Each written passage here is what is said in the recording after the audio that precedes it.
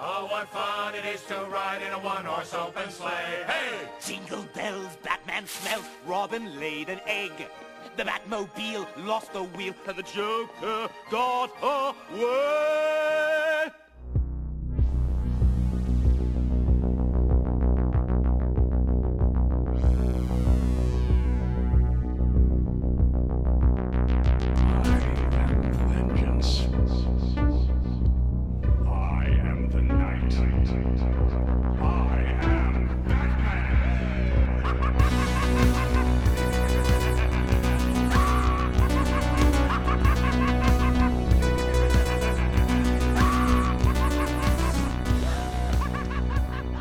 Hey everyone, welcome again to the Bat-Ass Podcast, the Batman the Animated Series show podcast, where we talk about Batman the Animated Series. This is kind of our Christmas special, I guess. Yeah. My name's Clay McCormick, and with me is... Sean Murphy, and it's so good to be face-to-face with you this time. We're not using Skype. We've got two microphones in your studio, and drinking beer. It's surprisingly the easiest audio setup we've ever done. Yeah. Because it's usually about 45 minutes of nonsense before it actually works. But hey, fingers crossed, it's working pretty good right now. So we finished up the first season of Batman the Animated Series, and everybody, well, those who listened to it seemed to enjoy it. So we decided to come back and do Mask of the Phantasm as sort of like a year-end thing, and we're also going to answer some questions. We got some really great questions from listeners on Twitter and other places, so we're going to do that at the end of the episode. Nice. You want to just jump right in? Yeah, man.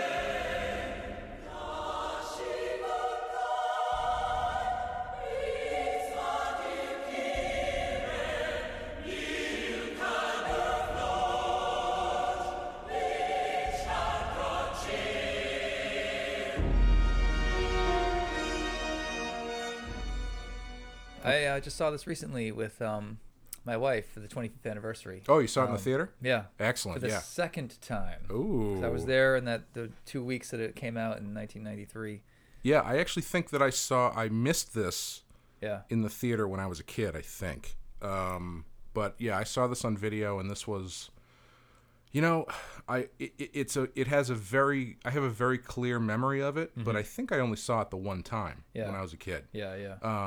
Or maybe that's because I rented it once and watched it 14 times before I returned it, but I never owned this movie. Did you rewind it before you returned it? At the time, probably not, because I was probably like... But it was a VHS. 7. Oh, absolutely. Yeah, absolutely VHS.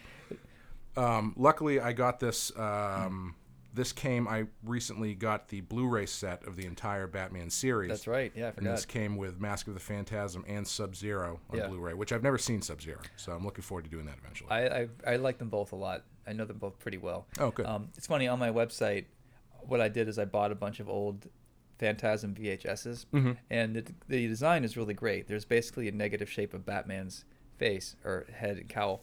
And what I've been doing is sketching his face in the negative space. Nice. And signing them and selling these things for like $50 online.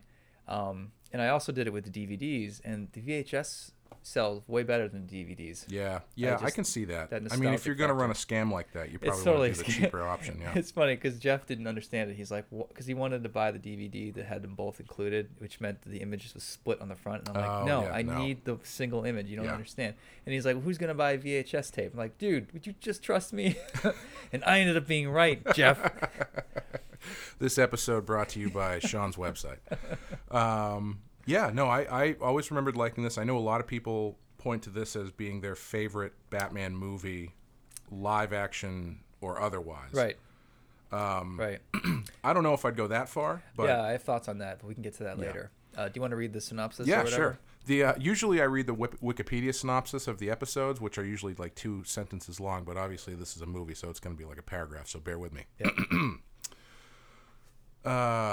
Batman, the costume crime fighter who prowls the night skies in Gotham, I probably could have edited this down a little bit, soon finds there's another vigilante in town knocking off prominent mob figures. Despite the scythe-like blade for a hand, a mechanical voice, and the cloud of smoke that follows the figure wherever it goes, the police and outraged officials mistake the homicidal crusader for Batman himself and demand that the city's longtime hero be brought to justice. Meanwhile, Andrea Beaumont returns to town. She is the lost love of Bruce Wayne, the billionaire playboy who is Batman's alter ego, and was an integral part of Wayne's decision 10 years earlier to don the cape and cowl. Now she is back in his life and is no less a disruption than the return of his old archenemy, the Joker, who has a stake in seeing the annihilation of this new vigilante, whoever it proves to be. This is not a very good synopsis, no, but it is what it is, so here we are. And it was directed by Eric Radomski and Bruce Timm, and the story by Alan Burnett, screenplay by Alan Burnett, Paul Dini, Martin Pasco, and Michael Reeves. And I think that's sort of indicative of the movie as a whole, creatively, where it seems to be they brought everybody in on this one. Yeah. The history is really interesting. I'm not sure how much of it you're aware of, but not really that much, actually. So this was supposed to be straight to video, and Warner Brothers started to get some of the images coming in, and they're like, "This looks really good. The TV show is a hit." They they had commissioned originally like 66 episodes or something for the original 3, what ended up being the series 1, 2, and 3. Yep. Season 1, 2, and 3. Sorry. And the Suits decided, let's make this a feature-length film, and we're going to give you a lot more money. And they gave them a little bit more money, but they also rushed them like crazy to get it out at Christmas, and then they didn't do any advertising. So the movie... I always find it funny where they do that, where they just like jam it out, like you have to have it out by this point, but then they're like, it's great that you did that, but too bad we're not going to advertise it. Hey guys, we love your product. This is great. Batman's a big hit. We all love it. My kids are crazy about it. Here's a little bit more money. I want you to make the movie twice as awesome, and you have half the amount of time to do it. Go. And we're not going to advertise at all. And then, ...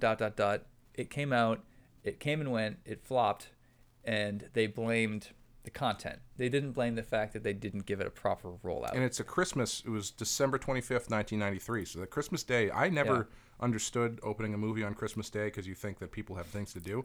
But they do it all the time, and they tend to do pretty well. I didn't even think you would sell TVs at half price Thanksgiving evening at 12 p.m., but people were waiting outside, freezing their balls off to buy that shit. Yeah, that turned it... Well, I think you do something...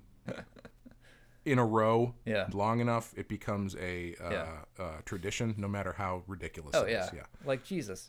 Yeah. Well, it is a Christmas podcast, so we may as well just dive into it. Go in peace, my son. Well, it's funny. You actually texted me the other day when you're in the middle of writing White Knight 2. And you texted me, I never thought I would spend so much time thinking about a fictional character. And I wanted to write something snarky back about, Catholic school or something. But I almost had a Jesus joke too. I'm like, man, I spent all my day worrying about somebody that doesn't even fucking exist. I'm like a super religious person. I wasn't sure if the joke would land on text, so yeah. Well, I mean, at least it's nice to know that it was in the air anyway.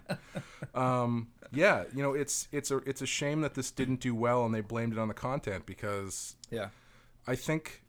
As far as a feature-length Batman cartoon goes, it's pretty great. Yeah. I mean, I'm gonna just jump to my ending anyways. I'll say this is like a solid B+, A- of Batman book. I think it had a few issues that probably could have been easily fixed, but I mean, for me, this gets a lot of points for being so ambitious because they got rid of the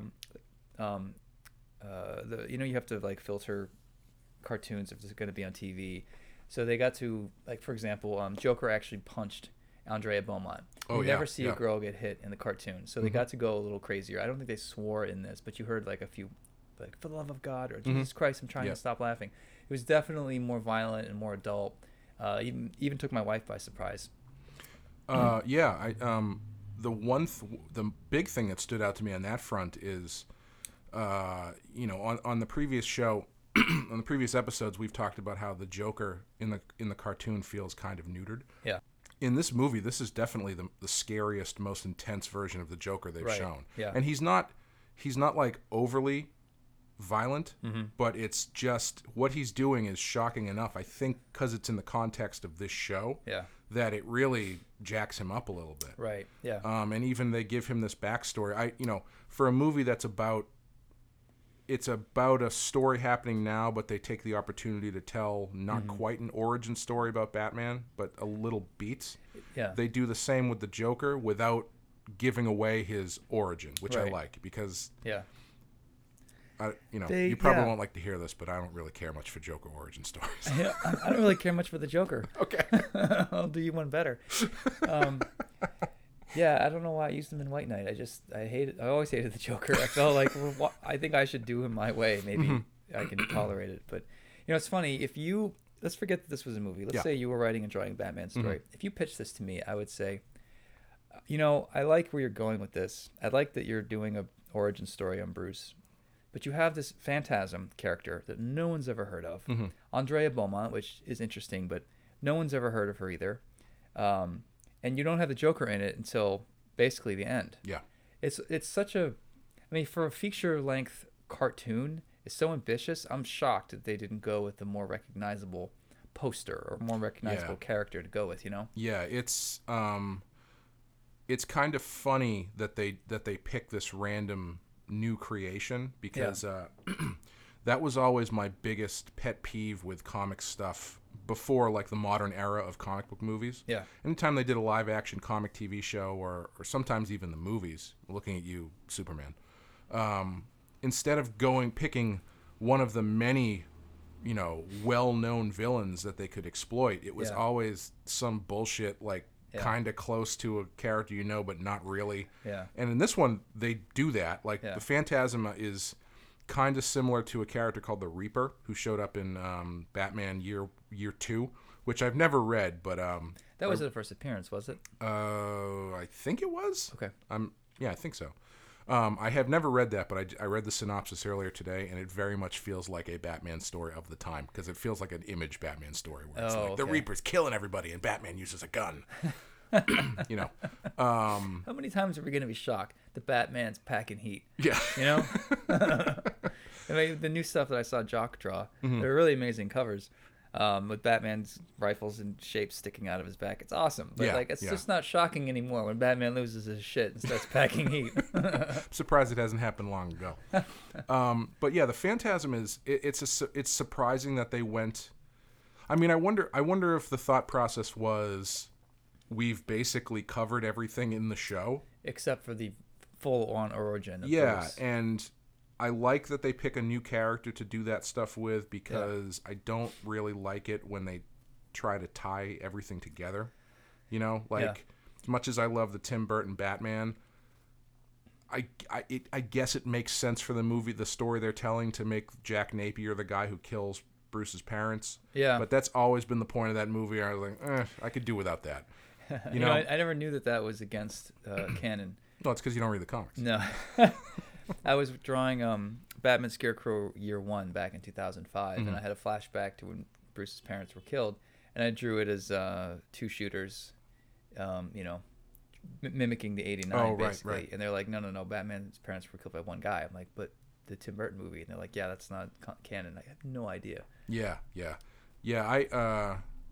I know that's a big point of contention for a lot of people with that movie. Well, I also didn't know that it wasn't the Joker. I just assumed it was. Yeah. Even when I started watching this cartoon as a kid, I assumed the Joker had killed his parents, and at some point I sort of forgot about that. Yeah. I understand why they do that in these things because it's such an easy storytelling thing to tie everything together. Yeah. They've done it in Batman, they've done it in Spider-Man. Yeah. They've done it in lots of different things. Right. And it's I just think it's a shortcut. I think it works. Yeah. But it's definitely a shortcut. And I think when they did 89 Batman, they just assumed this was going to be the only one. So, yeah. I don't think they were thinking franchises as much as we do now anyway. You know? And it was all a big payoff for in Batman Forever when Robin says, your parents weren't killed by a psychopath. And he's like, yes, they were. And you're like, oh, shit, the Joker. Remember the Joker killed his parents.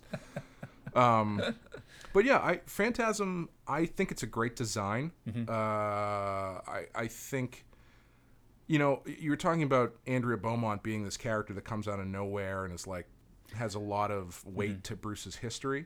And weirdly, the thing that I think makes that work is that early in the movie, when he's hanging out at that party, he's interacting with these women, and they're all kind of like fawning over him. And, Brucey. Yeah, and the one guy's like, Bruce, seems like you're just, you're having relationships with these girls because they're never going to want to settle down or something like that. Where it's like they clearly define the fact that he is not interested in women. Yeah. Or not interested in getting married. Right. So when you find out there's this other girl that he proposed to, she instantly has some weight behind her, even though you've never seen her before. Right. Yeah, there was so in that scene, there's one girl that walks up to Bruce, who's all mad. She's like, I know, he wines and dines you, and next thing pretty soon you're making out the address of where to send the china, and what does he do? He forgets your phone number. She throws a drink in his face. Yeah. She looked a lot like Andrea Beaumont. Yeah, I thought almost too much because I agree. Colleen, she kind of threw her off. Like, wait, was that the girl at the party who was mad at him? And the way that she comes into that scene too, it's very much like she kind of like walks out of the shadows a little bit. Yeah. And she's got the same red hair. Yeah. And very similar kind of that Bruce Timm stock woman look. Yeah. So yeah, that's an easy thing to make. Yeah. Easy mistake. Yeah. Excuse me. Yeah. I feel like let's get to the. Do you want to start going through the scene by scene type, or do you want to just talk about like why it's people's top 5 movie or top 1 or how they rate it? Well, I wanted to talk about how you can like right off the bat you can see that this is a big money production, right? Because you've got this CGI cityscape of Gotham that's really nice. I love that. That was really good, and I'm not big on CGI in these sorts of instances. Yeah, and that sort of CGI animation ended up becoming the norm later on. But they didn't do anything like this in the show ever. Right. The show is just like hand-drawn backgrounds and stuff, and this was a nice sweeping shot through the city. But it looked like it matched the airbrushing they did. Like somehow it didn't feel like it was separate. And the big score by Shirley Walker, I mean, it was just boom. And when we arrived at the theater recently, the choral production of the that's awesome. I'm like, are they singing in Italian? What are they singing? Yeah. It doesn't even matter. I don't know. When we got there, I was worried that we got there late because I didn't want to miss, because that opening sequence is huge. Yeah. Like, not that my wife gives a shit, because she's looking at her phone half the time. I'll give her some credit. I thought the animation was really great, but there were a few scenes that they had some stuff miscolored, and the animation it was a little choppy at times. Yeah. But the movie does so many things so well. The fact that there's a feature-length animated Batman, it's like the gift that we don't deserve, honestly. The fact that they went with a new character called Phantasm is such a ballsy move. Yeah. Even if I don't love that decision, I still have to applaud it just because it took chances. Like, I'd love to see this kind of thinking done again. I'd love if they had, even if they treated new DC releases half as seriously as they treated this, I'd be happy. Yeah. It's funny. Now that we're talking about it, I'm getting a little bit more of memory of when this came out when I was a kid. And I've talked previously on the show how the episodes with characters I didn't recognize, I used to tend to kind of write off. Yeah. And I think I actually did that with this movie initially. I think because I saw the poster and I saw this character and I was like, I don't know who the hell that is. Right. And I think I avoided it for a while. And then I finally did watch it and I was like, oh, this is actually pretty great. Yeah. I mean, I didn't realize that the TV show didn't really do a lot with Bruce before he became Batman. Yeah. They had a few episodes, like when he was training with Zatanna. They had him as like a little kid in the Grey Ghost episode. A few things here and there, but it's almost like they purposefully didn't address it for whatever reason. And I could see that. I could almost imagine that when they sat down to write this, they said, "Okay, we've been holding off on doing Bruce's origin.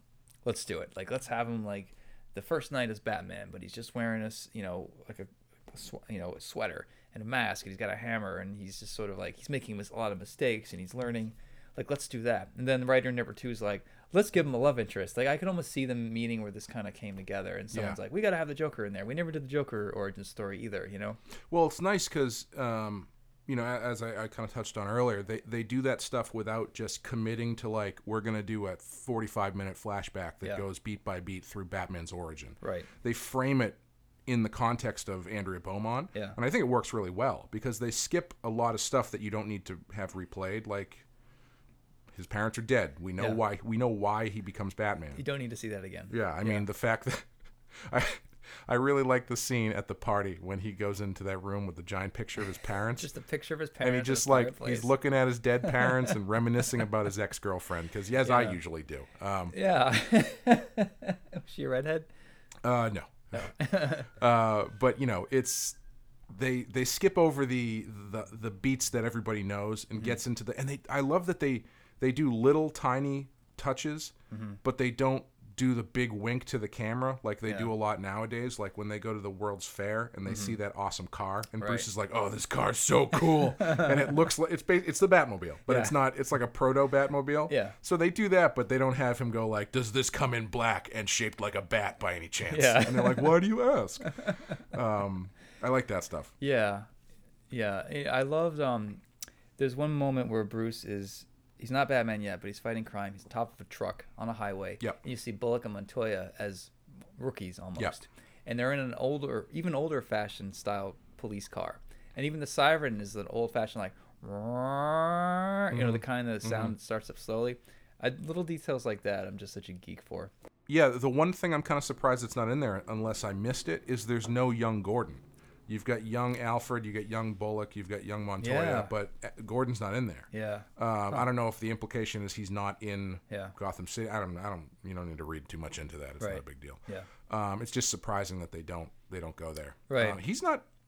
He's only in the movie for a couple scenes, right? He's only got that one scene with the councilman where he's like, "I'm not gonna take down Batman." Yeah, he basically like sort of resigns or steps aside because he just doesn't believe Batman's guilty. Yeah, we don't know what to do with him in the story, so we're just gonna have him step aside. I can honestly appreciate that because I've got so many plates spinning in White Knight now. I'm just trying to find reasons to kill characters. Oh yeah, it's like, how do writers do this with dozens of characters and you give them all their moment and you're not allowed to kill any of them? Like that's I don't know how you're supposed to make this work. Not to go completely off a tangent right away, but a few years ago I was reading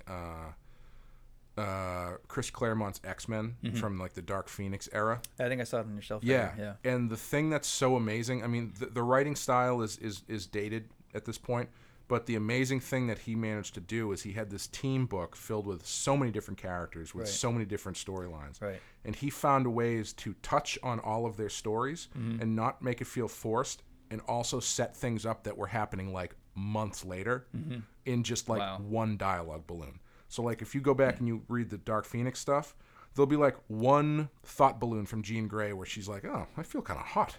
Or but just for an example. Wink, wink. Yeah, like my brain feels like it's on fire. Does it come in fire? Yeah, my brain feels like the shape of a fiery bird. But it would be like that little thing. If you're reading it all in a row, you're like, "Oh my God, he set this up just in a stray thought balloon." Yeah. And he manages to keep track of all this stuff, and it's very impressive. So that's a skill that So to write a one-off or like an Elseworlds or a little contained series that you don't have to worry about how many tangents it has into other books, that's one thing. But to do what Scott Snyder does and to write, Batman Metal, so you write your book, and then you give other writers things to do around you, and then you coordinate which book reveals which plot point connected to your book, assuming they all get done on time.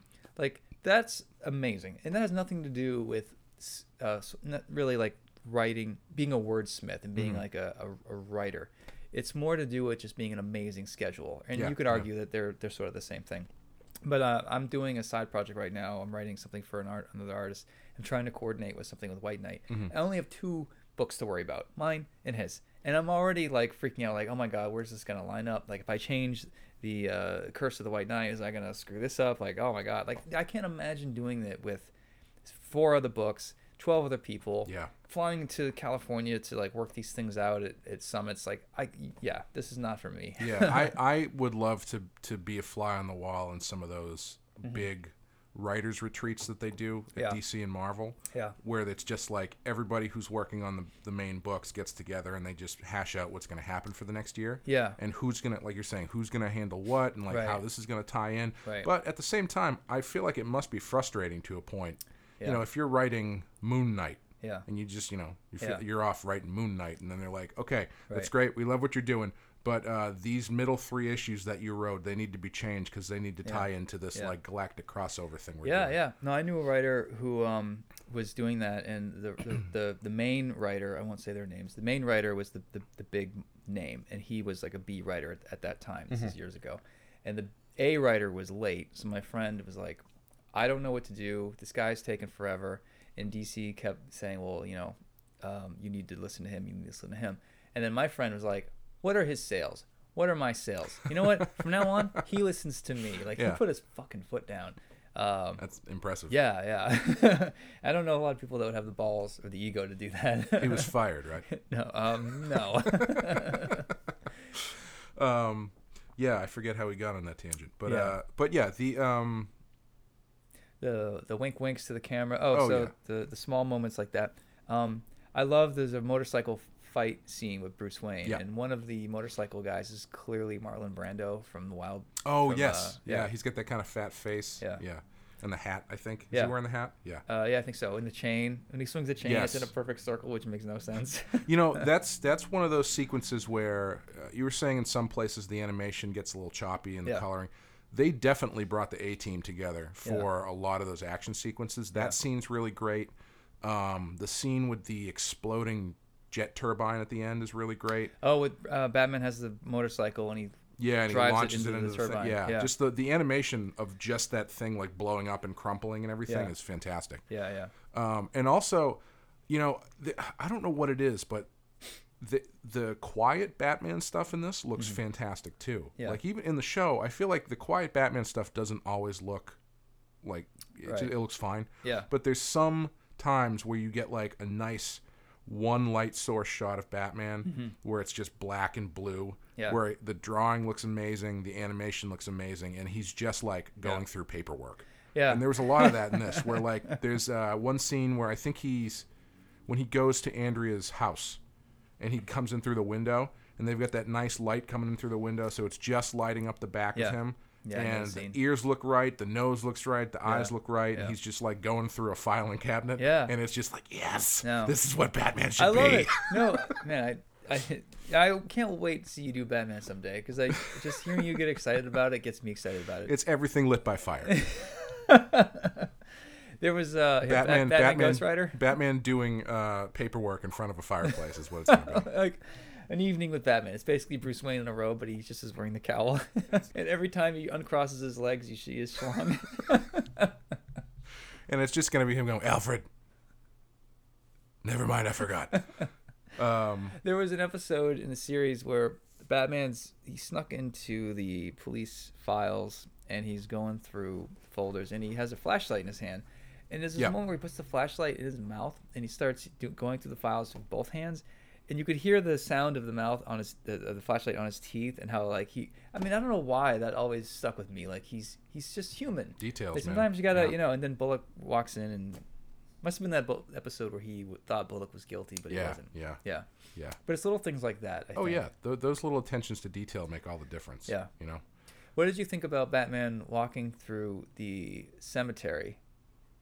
There was a guy that was killed in a grave, Chucky Saul or whoever, and Batman was recording on a cassette tape like, I found this, I found that, but what are you going to do? It's that kind of day. Click. Do you remember that? Does he say that? Yeah. I don't remember It's been that kind of day. I do not remember that. I like his like kind of chuckle note to myself later.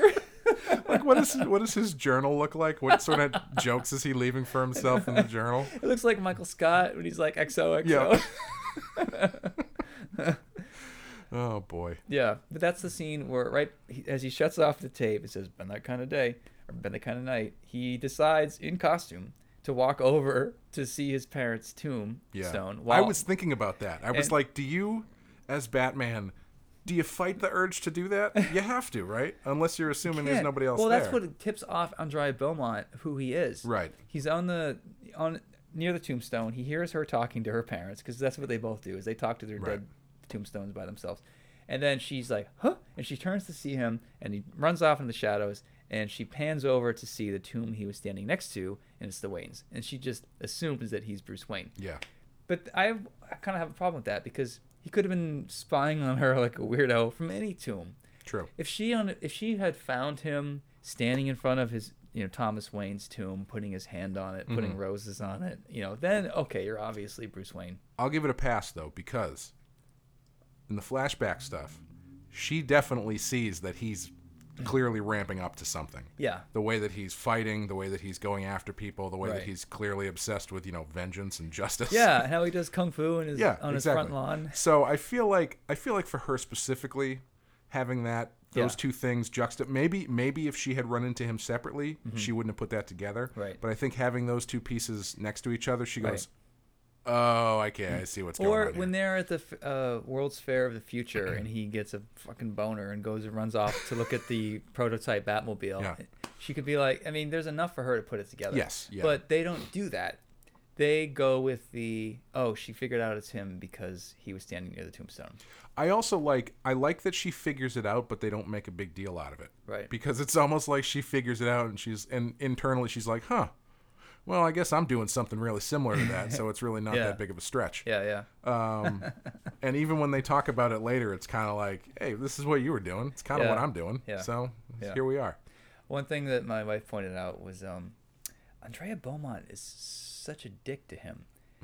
She didn't get dumped because he wanted to be Batman. Right. She left him. Yep. And then he decided to become Batman. Mm-hmm. She flies back to Gotham, and she's in the plane talking to, I don't know, the snake. councilman? Yeah, councilman. Yeah. And she's got a magazine of Bruce Wayne, Fortune, whatever. And she's like, oh, don't worry, ancient history. And then when she goes into her apartment that time and Batman's standing there well lit, she's a total jerk to him. Yeah. Like, what did he do to you? He didn't ditch you. He didn't leave you. He didn't break your heart. You left him. Yeah. Like, why is she... I think she's just keeping up the appearance, though. I think she's, Yeah. I think she's trying to keep him at a distance because what she's doing there is she's going around killing people. That is true. So, I think she's specifically trying to keep up the Right. cold exterior to Right. make sure he doesn't get too close. Yeah, I feel like you're going a long way for ham sandwich there, to use your phrase against you. That's fair. I mean, that's all right. I love it. I want to love it. I feel like there's a couple of things they could have fixed very easily. So the big elephant in the room. Mm-hmm. So she becomes the Phantasm, and she's not only able to fight Batman toe to toe and hold her own, but run as fast as him, jump as fast as him. Yep. There's bullets going into her. She's turning into smoke, disappearing, reappearing. She should learn to shut her smoke thing off when she's running away, though, because it leaves a big trail to so follow obvious, her by. yeah. And they never explain if this is a superpower, if she's into like magic tricks, or they never talk about it at all. Yeah. I think that's actually one of the questions we got was, can anybody explain where her powers come from? Yeah, I was looking it up, trying to figure out if there is any explanation, and there doesn't seem to be one. There's none. It's so lazy. Even on Wikipedia, in your breakdowns, there's usually a powers and ability section. There is not one for Phantasm. I mean, it's a great movie, but my solution, and I'll tell you, Colleen's, my wife, she actually had a better one. My solution was maybe her dad made his money in the special effects industry, so she like stole his prototype shit, whatever. Yeah. And my wife goes, what if, the World's Fair she went to? Mm-hmm. What if she was an Imagineer and she actually worked on the World's Fair to build it? Mm-hmm. And her idea was, hey, Bruce, let's go on a date. You come by, I'll show you what I do. Like, I'm an engineer. I did this, and that. Like, check out this car we made. Yeah. Wink, wink. I think that would have tied it together a lot more because they made zero effort to explain her superpowers. I think that's a great solution because also I don't think it matters. No. I don't like. I think the bigger problem with her powers comes at the end when she just disappears with the Joker and then she's just alone on a boat and the Joker's not there and the Joker's clearly not dead. Yeah. Like, we don't know what happened. We don't know if if they just shook hands and went their separate ways or what. Like, Batman's pleading with her and she's like, fine. And she disappears with the Joker and he's like, wait a minute, how are you doing? Like, I'm a magician. Yeah. I don't know how the hell that works. Yeah, I think that's where that stuff becomes a problem. Yeah. I don't necessarily think that they need to explain it, but I like Colleen's explanation a lot. That would be, I mean, you wouldn't have to change much. You just write it right into that scene. A few lines. Yeah. It could have fixed. That's what's so frustrating is you're like on the brink of an almost perfect movie. And if you had tweaked these things, then I'd be on board with making this a top number one Batman movie, maybe. I would like to say, I feel like our generation is getting screwed because how come we don't have World's Fairs anymore? They're in all sorts of different media. They look so cool. but nobody does that anymore. You're right. Like, they're in everything. They're in Batman, they're in Captain America, they're in all sorts of sci-fi stuff, and it always looks like the coolest thing, where you go and you see the flying car that never actually turns into anything, where you get to see all this technology about the future. Right. And now all we have is, like, right. the guy from Apple shows you what new emojis are on your phone.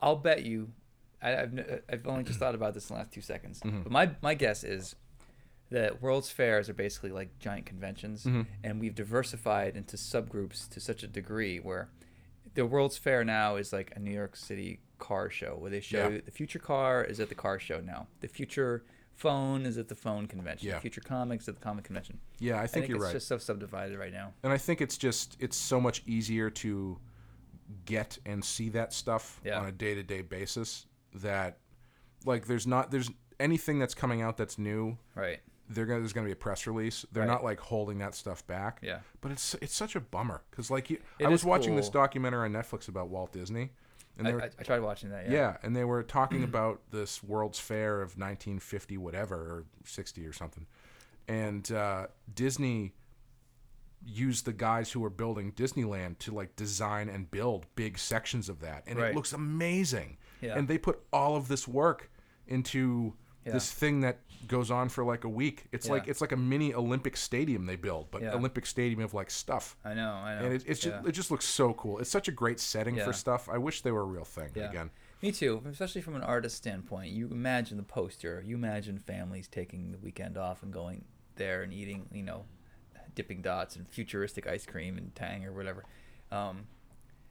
But I feel like, if you want to be amazed by stuff of the future, you just have to go online now or buy a magazine. You don't even have magazines anymore. It's crazy. Go on Instagram, look for future cars, and there it all is. That's way more information than you'll get at any World's Fair at this point. It's just sort of the world we live in, Yeah, it's definitely it's a creative bummer, but I guess, I remember, and sometimes a serial killer takes advantage of it and kills a bunch of people. Devil in the White City. Yeah. I was actually going to mention that one. Yeah. That was like the first or second one, and Walt Disney's uncle or father was that serial killer.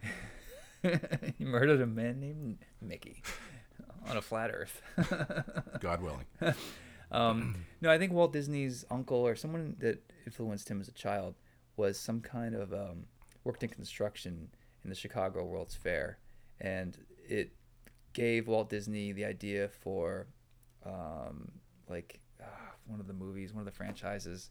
But if you read like this outtake of the Devil in the White City, it says like let's call him his uncle. Walt Disney's uncle described working in these conditions, and it's like we're a bunch of dwarves and hacking away and like in a pit, and it's like that's obviously this ride at Walt Disneyland. Yeah, that's funny. Something like that. Yeah, I was a little surprised that they didn't have the Batwing at the World's Fair as well. Yeah, because I don't think the Batwing gets enough focus in the show. I would like to say, I think this movie does kind of point out. So the Batwing seems to have like UFO capabilities. Whatever it needs to do, it can hover, it can fly. It's like a Harrier, but quiet. But it's like this movie kind of points out how ridiculous it is that he has that, and he uses it like on a regular basis. Right. Because the Phantasm is running along rooftops, running at the speed of a human can run, and he's like tailing her in a jet. Right. he's basically that he has to catch up to her. 12 miles an hour. She's running pretty fast. I remember her little legs going pretty quick. Yeah, in real life, it would be him going like ludicrous speed, like over the top and overshooting it and stopping and having to come back. It would be more difficult in the jet, frankly. Yeah, in the jet, you could go to plaid. Yes, exactly. Yeah. Is that the same scene where Batman ends up he loses his cowl trying to fake out the police, and they're chasing him, and she shows up again, but she's in a convertible or whatever? Yeah. Okay. So nice save. To talk about the ending or the end sequence, you're saying that how it is kind of weird that the Joker comes in so late, and I wonder if the whole stuff with that guy, the mobster, ending up being the Joker was kind of like a last minute save, because or if not a save, but like an excuse to make the Joker not completely seem like they're just shoving him into the movie. Right. Because he does come out of nowhere in like the last third of the movie or whatever. Well, he's there without makeup. You could argue from a writer standpoint that like he's in these scenes, but he's not wearing the makeup. So in hindsight, he's there in all three acts, but you don't really register it as a viewer because they did such a good job of hiding him. Yeah. And I liked that they did.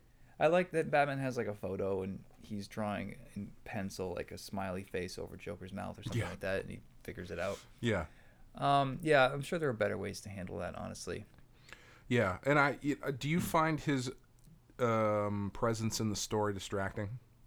Or do you feel like it's a necessary third act bump? I feel like you should have gone with either a Joker movie with a Batman origin, or go to an Phantasm Andrea Beaumont movie with mobsters. I don't think they needed to mix them. Yeah. But, I mean, hey, there's a way to make it work. Yeah. I mean, I think it's the thought process is probably we're making a feature-length film. Yeah. We have to bring some of the big guns to the show. You know, we can't just... Oh, I get it. Yeah, totally. It's not. It can't be 2 hours of Rupert Thorne. Yeah. You know? Like, who the fuck is the Phantasm? Why isn't the Joker here? Just do a Joker movie. Right. Yeah. I can imagine that meeting. Yeah, and I'm never gonna be disappointed by the Joker in the show. Yeah. Because Mark Hamill is consistently great, and again they write him very different. Well, not differently, but they turn him up a little bit in this, and I think it works really well. They make him very scary and very effective. He has scenes where he's in the House of the Future with this robot woman who's constantly cutting a salami. She's got a giant rusty cleaver in her hand, and he's like pinching her cheek and like making like sexual innuendos, and no one's even around but him, and they spend screen time on this. And like, that is amazing. I love that because I was thinking the same thing. Like the Joker, he's always looking for an audience, and it doesn't matter who it is. It could be a robot. Yeah, he's gonna be throwing jokes at whoever's in the room, and if there's no one in the room, he's gonna throw them at himself. He's basically banging the droid from the Jetsons. What's her name? Oh, I don't remember. Yeah. Are you surprised Harley's not in this? Because I feel like this was '93, so this I actually think this was right after the first season. Yeah. So this is not quite. Harley hasn't quite. No, they had Harley. I mean, she was there, but I don't think she hadn't risen to prominence the way she does later. I don't think. Well, they did all 60. The first initial order, I think it was like 60 something. Oh, that's true. I guess they would have done all. So they did Harley's Holiday. Like they knew what they had. There was fan reaction. There was writing on the wall, and they chose not to include her. Yeah. I can't help it. I mean, if I was doing this as a comic, I would probably not include her because why jam it up with more detail than you need? You know. Yeah. Yeah. Yeah, how do you like that last final sequence at the World's Fair with the Joker and all that kind of stuff? Yeah, I like the World's Fair as a set piece. The way that Andrea just disappears just always makes me stop and think, dude, what are her superpowers? This is ridiculous. And then the final scene with her on the boat, the guy hitting on her, and she tells him to fuck off or whatever. Like, why are we watching this? What happens to the Joker? Also, Batman never clears his name. Yes. Yeah. It's the same problem with Batman Returns. Yeah. Batman's framed. He never actually shows footage that clears his name. You just assume he did it off camera. Yeah. Yeah. I guess that's a. Yeah, you can probably assume that that's going to happen at some point. You got to show it though, man. Yeah. Like classic screenplay. I feel like you generally should. I don't know. Well, yeah. I guess I would say that's a case by case basis for me. Because well, even if the cops show up at the last fight scene, the cops show up as Andrea disappears, and they see Phantasm, and you see one cop go, "Oh, like that's all you need." Yeah, that'll work. Yeah, yeah, I can see why. Conversely, that they don't spend the time on it, because I think emotionally it's not important.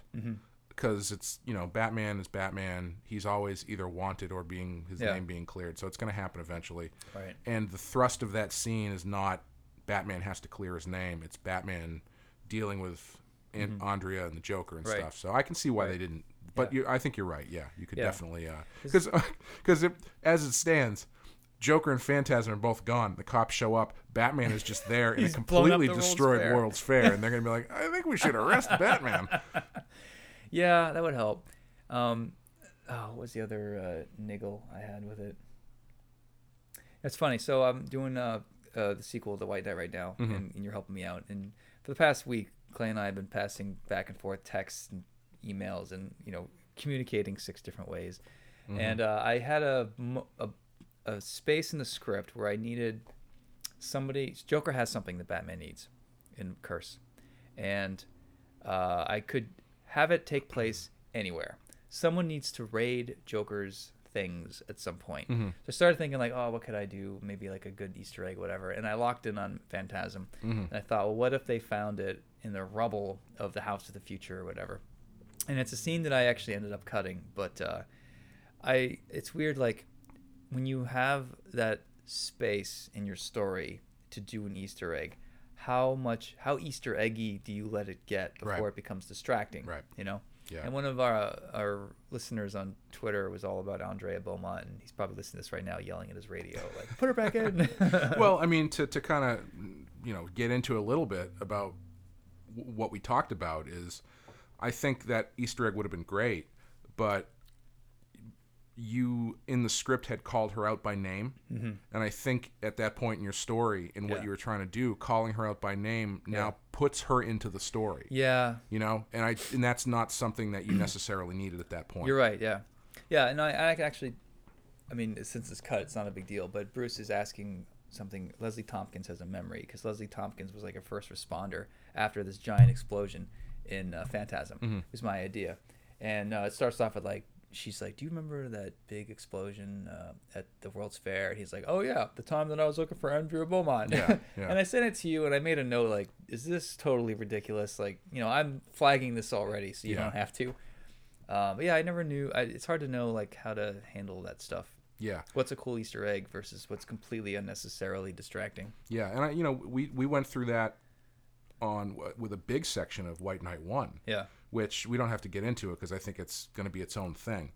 But there was a big section where, at the time in the story, Mr. Freeze thing. Yeah, you had a great story that you wanted to tell, but it was like I think the second to last issue. Yeah. And the story was like trucking, yeah. and then this total like 8-page flashback. Yeah. That just it You're really right, grounded. Yeah. I mean, I'm not saying this because I want you to tell me I'm right on the air, but I appreciate it. But it's just that kind of thing where it's like it's a great story. Yeah. But sometimes it's not the right time, Yeah, that's the thing that I'm writing that's connecting to Curse of the White Knight resolves the Freeze stuff, the World War II Nazi Freeze stuff, because I really wanted to jam it all into Volume 1. And my biggest, this is a tangent, my biggest, I think White Knight, I'm proud of White Knight, but the biggest flaw I can see in it is this Freeze story that's jammed in. Yeah. And if people like it, it's because they like Freeze. And I tried my best to shoehorn it in. And the only reason I wouldn't let it go is because I thought this is my only chance of ever writing Batman. So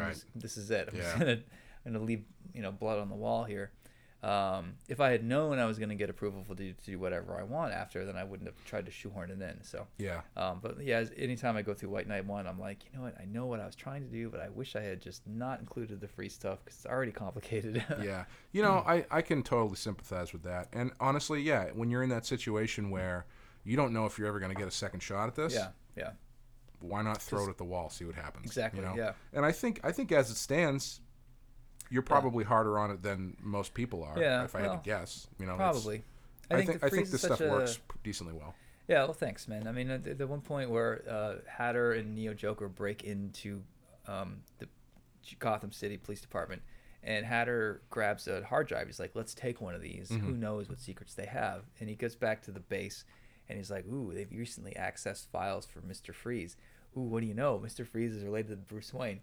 That is the weakest link in the chain. Yeah. Like, I can definitely say, like, that might lose some people. Yeah. It's a little bit stretchy, but if people are having a good time, hopefully they'll go with it. Yeah. Is that in the book? I don't remember that. It's in the book, yeah. I'm going to say that I didn't read that, so it's not my fault. No.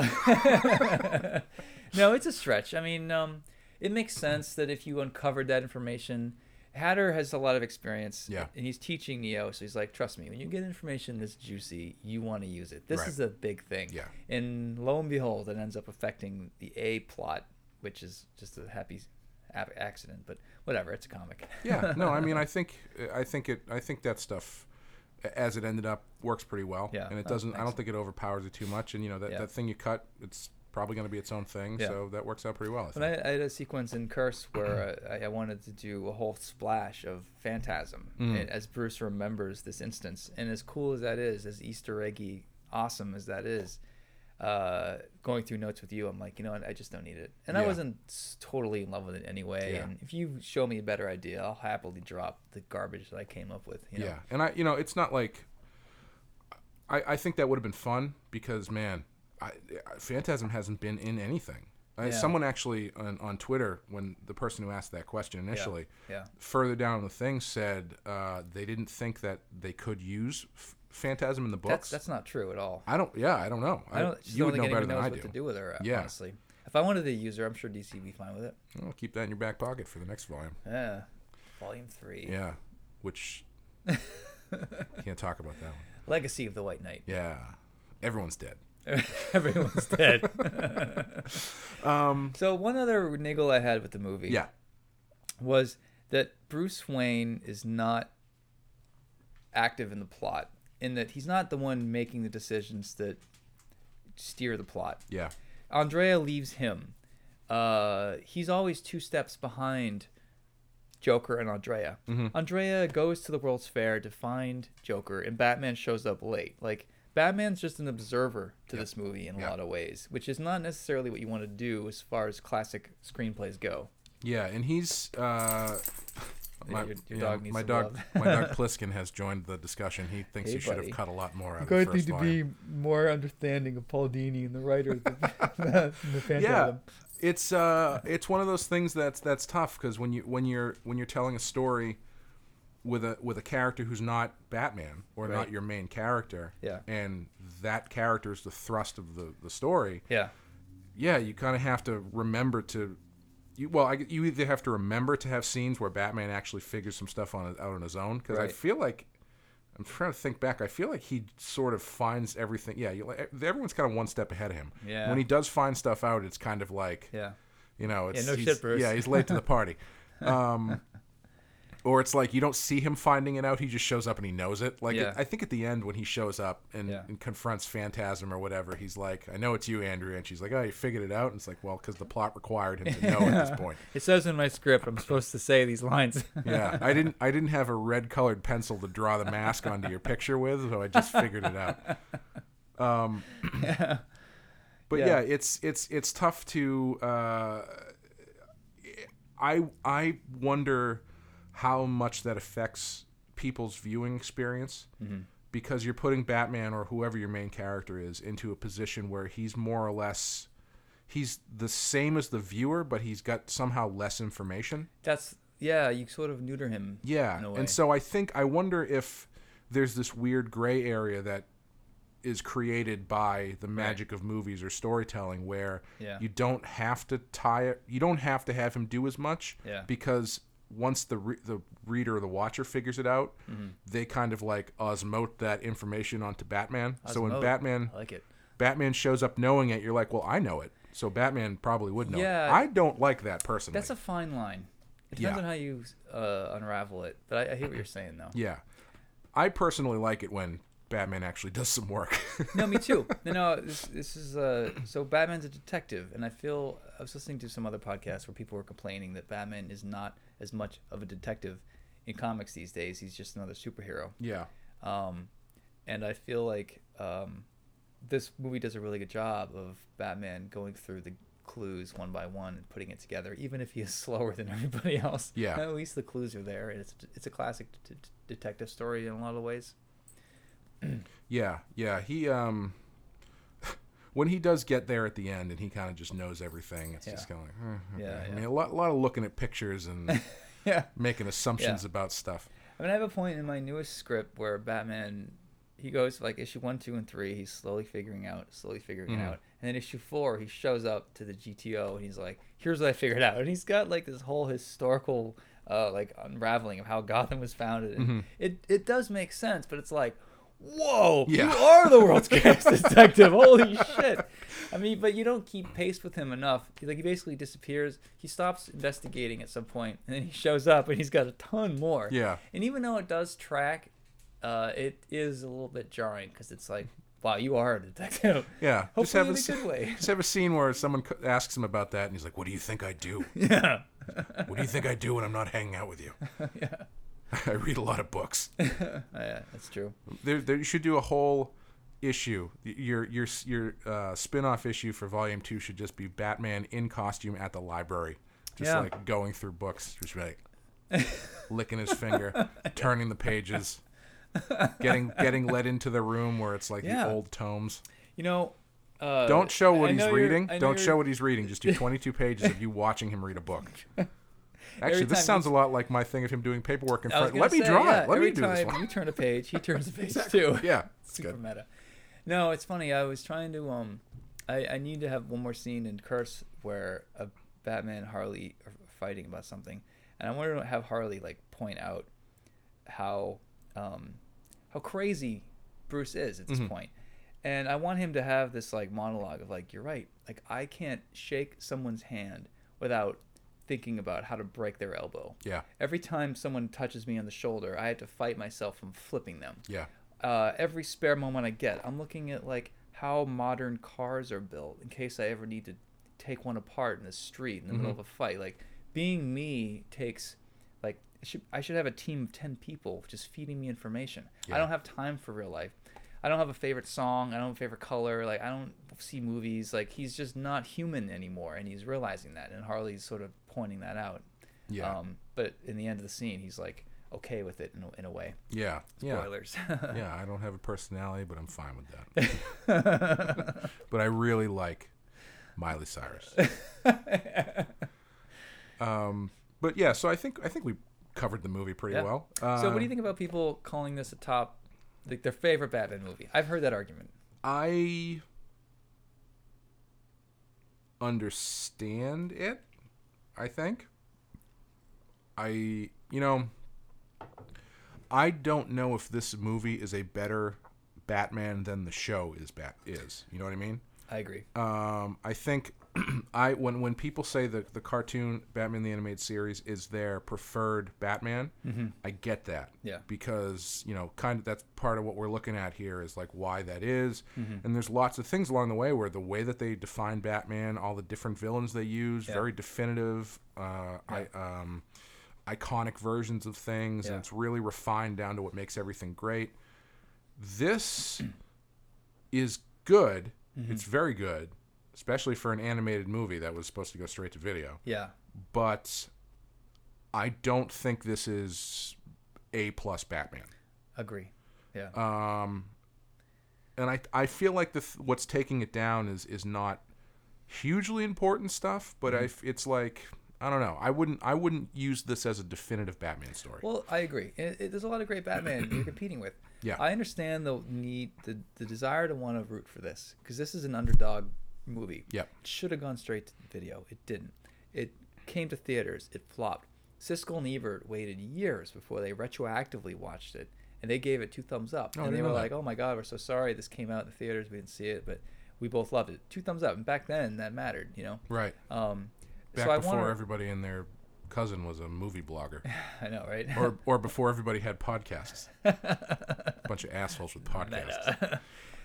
So I want to root for this movie, and I want to see more of these movies, and whatever I have to do to get them, I'm willing to do. But the Keaton Batman is way more ambitious, and it's, I think, way more successful. I mean, you and I were jousting on texting the other day, trying to outquote each other on the Keaton. Don't even try Joker it. Line. Yeah, even like the take you to school.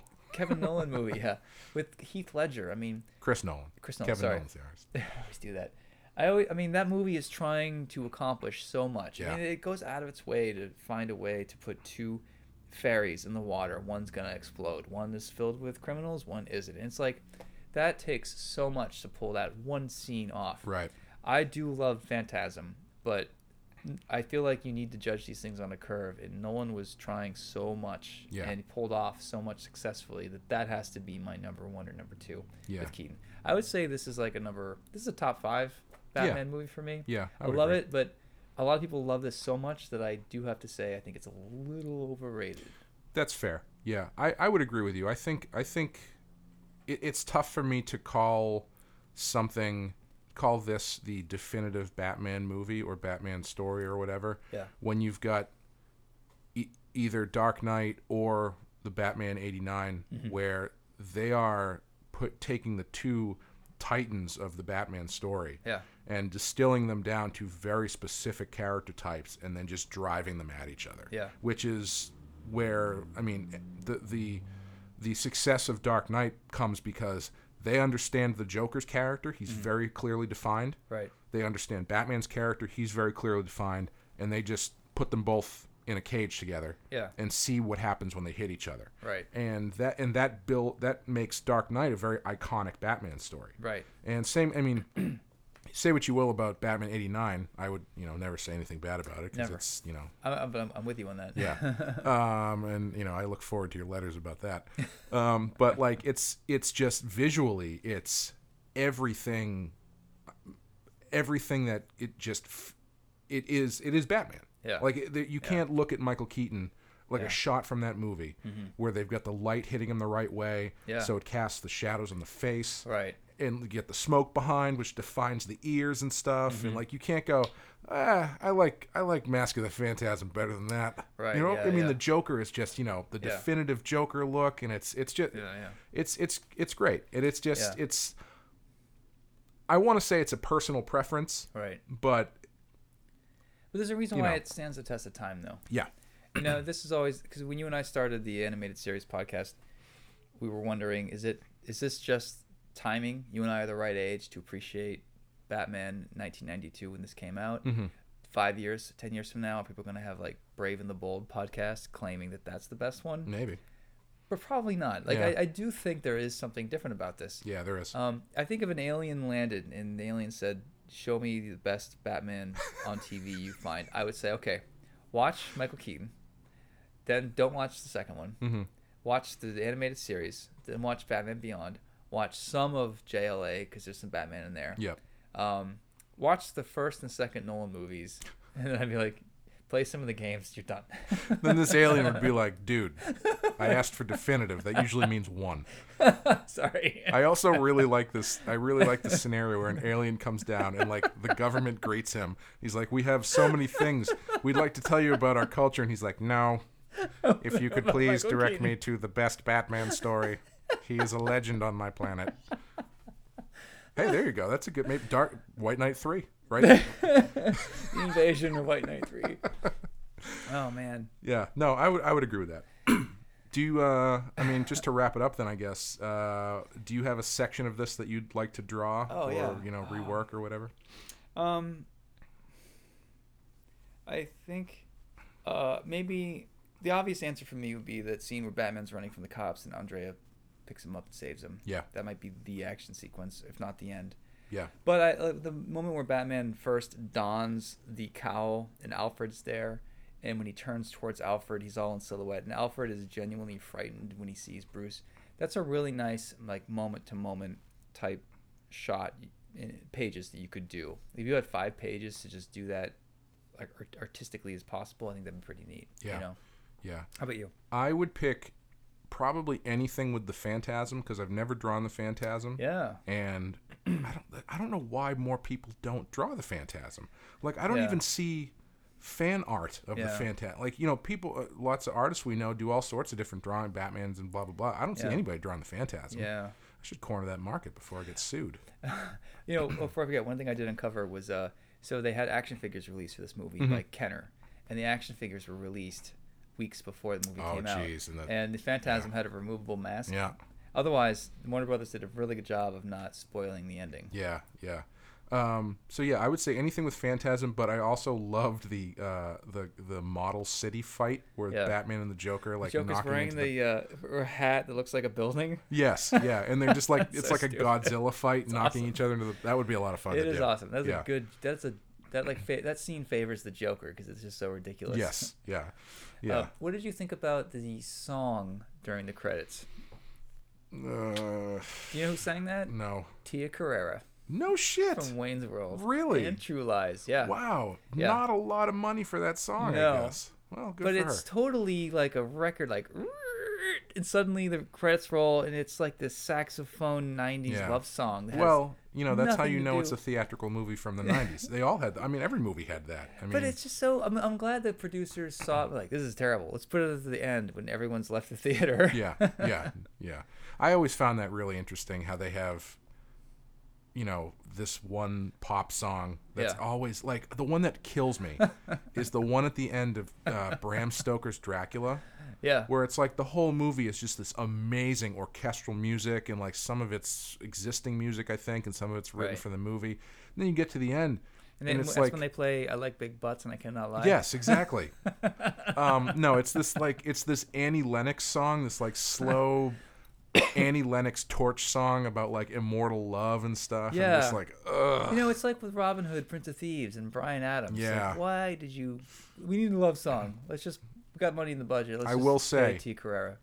The music video for that Bryan Adams song is fucking great. I remember as a kid liking that. Yeah. I actually taught that song to myself on the piano. Nice. And I can still play it.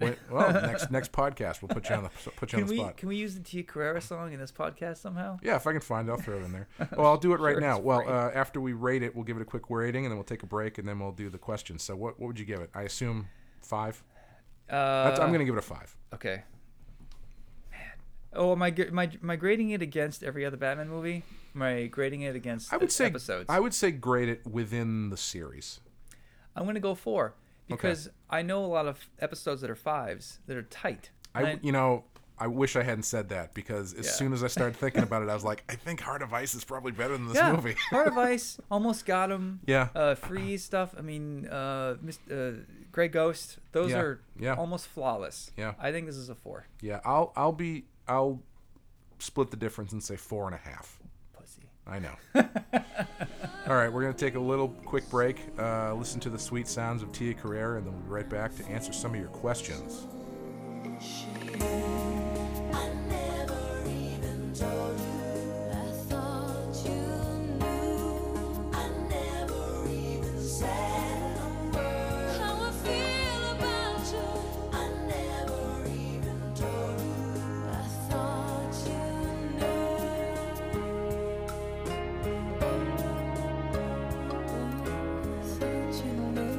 Guys, hope you enjoyed that sweet soundtrack music.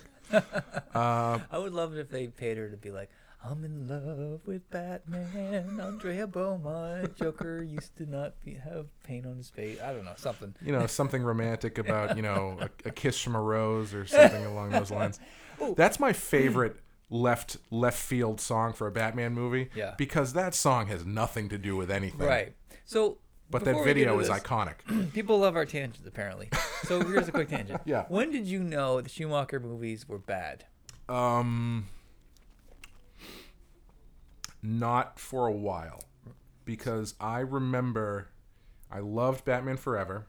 Yeah. Because it was right in the pocket of, I was perfect age, big Jim Carrey fan. Mm-hmm. Thought he was great. Yep. I loved the fact that Robin was in it. Mm-hmm. I was a little bit put off by the different look, but I was like, sure, whatever. Let's go for it.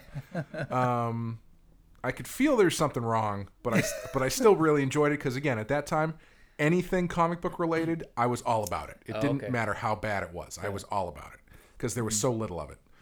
Like Mallrats. What was the last time you watched Mallrats? Never seen it. Okay, don't watch it. It doesn't really hold up. Sorry, Kevin. Kevin, I'm sorry. I'll watch it right now.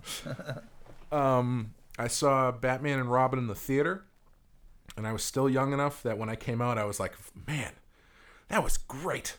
Mm-hmm. Mr. Freeze, Poison Ivy, Bane was in it. Yeah. It was like right just after Nightfall and all that stuff, and I was all big into that, so seeing Bane was awesome, even though Bane was kind of like not quite Bane.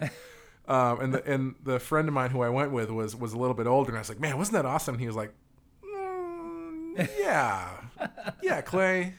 Yeah, that was great. And then only revisiting it a couple years later, I was like, oh, this is very not good. Right. Yeah, my feelings are very close to what you just described. Mm-hmm. Bat nipples, okay. I thought Chris O'Donnell looked amazing. Yeah. He looked like a great Robin. Good suit. Val Kilmer, awesome. I loved him in Doc Holliday and Mad Mardigan. Yep. I was okay with that. I was watching MTV at the time, so, I didn't love the music videos, but whatever. Tommy Lee Jones, of course. I'll see him in anything. I was a big Two-Face fan, although I do remember at the time being really fucking annoyed at the fact that they would never just call him Two-Face. They called him Harvey Two-Face for the whole movie, and it really bugged me because it sounds so dumb. It does. And it's like they didn't figure out that people could put it together. It's a fucking comic book movie, man. I very quickly realized how silly a lot of that movie was. Like when he gets, we've talked about this before. I think we talked about some of this in the Two-Face podcast. When he gets scarred when the guy throws acid at him, and he holds a piece of paper up his face, and then Batman in full Batman costume jumps out of the audience. Well, he was sitting quietly in the first aisle the whole time. Yeah. For more talk about that, go revisit our Two-Face episode. Yeah. So I watched that, and I think I left the theater like, that was cool. And if you had really grilled me at that moment and asked me a ton of questions, I probably would have figured out. I mean, it was cool, but it wasn't the first one. Yeah, I hated the Batmobile. I hated driving up the. Ugh. I always hated the Batmobile, but I don't know why. I just at the time it didn't occur to me that movies could be bad. Yeah. I was young enough where I thought, well, these people made a movie; they must know what they're doing. Mm-hmm. If I don't like it, maybe I just don't get it. Yeah. I very clearly remember the first time I realized movies could be bad. I was going to movies. My friend and I. After church every Sunday, we would go to the local movie theater and go see like 2 movies because we figure it's a very poorly constructed theater, so we could sneak around very easily. Yep. And we went to see one day, and then it was just like, oh, that's the next one. It's got people in it that we know. Let's go see that. And afterwards, we were just like, up to that point, everything we had saw, I was like, oh, that was great. Really enjoyed that. And then after that point, I was like, that movie was bad. Yeah. That was like legit not good. Yeah. It was not a pleasurable experience. I didn't even pay for it, and I didn't like it. Yeah. And from that point on, it was like the veil had been lifted. Yeah. I remember I was listening to Howard Stern in the mid-'90s, and he was interviewing George Clooney. And I hadn't seen the second Schumacher. Mm-hmm. What was it called? Batman and Robin. Yeah. And I remember Clooney breaking... When you're doing PR on Stern, you want to promote the thing you're doing. And I think Clooney was honest, and he's like, I don't know why I did this movie. It's terrible. Like, he was just fucking honest. Maybe this was a interview that he did much, much later. I don't remember. Yeah. But he said, he described all the problems with it. And then, they interviewed Schwarzenegger, and he's like, oh my God, I've never walked on set and felt so overwhelmed. Like, the production's crazy. Oh, yeah. And but nice to see you, Arnold. The puns. But then even Arnold, who obviously is as a 16-year-old, I knew, like, when Arnold talks about scripting, maybe you don't listen to everything he's saying. I mean, I love him. Don't get me wrong. And I think that was enough for me as a kid to be like, maybe this isn't a good movie. Yeah. And I didn't even see it in the theaters. I don't think I think I got my driver's license. So I was busy. I think I stopped buying comics at that time because I was busy getting laid. You know how it is, comics people. You know when you turn 16. I mean, I was 18. Which, I mean, frankly, is kind of late, right? Oh, man. Did I mention that we're both, like, doing bicep curls while we're talking about this? Please don't take this out. Please keep this in. I'm keeping it in. But yeah, that's when I started to realize that movies could be bad. I remember I rented the Sega game Last Action Hero, and I'm like, this is terrible. I'm like, why would they make a bad game? Games can't be bad. And it was just bad. Yeah. I think that's when I started to get really skeptical about just everything. Yeah, no. My friend who I saw that movie with, his breaking point was Star Wars Episode 1. He was very positive about movies until Star Wars Episode 1, and ever since then he's been the most cynical person I've ever met as far as movies go. Mad at Jar Jar. Yeah, except he loved Justice League, which I still think is a joke. But anyway, that's neither here nor there. All right, so to the questions. Back to the Matrix. Phantasm. Let me unplug from the Matrix here. So we asked you guys for some questions. It's a glitch in the system. Yeah, I know.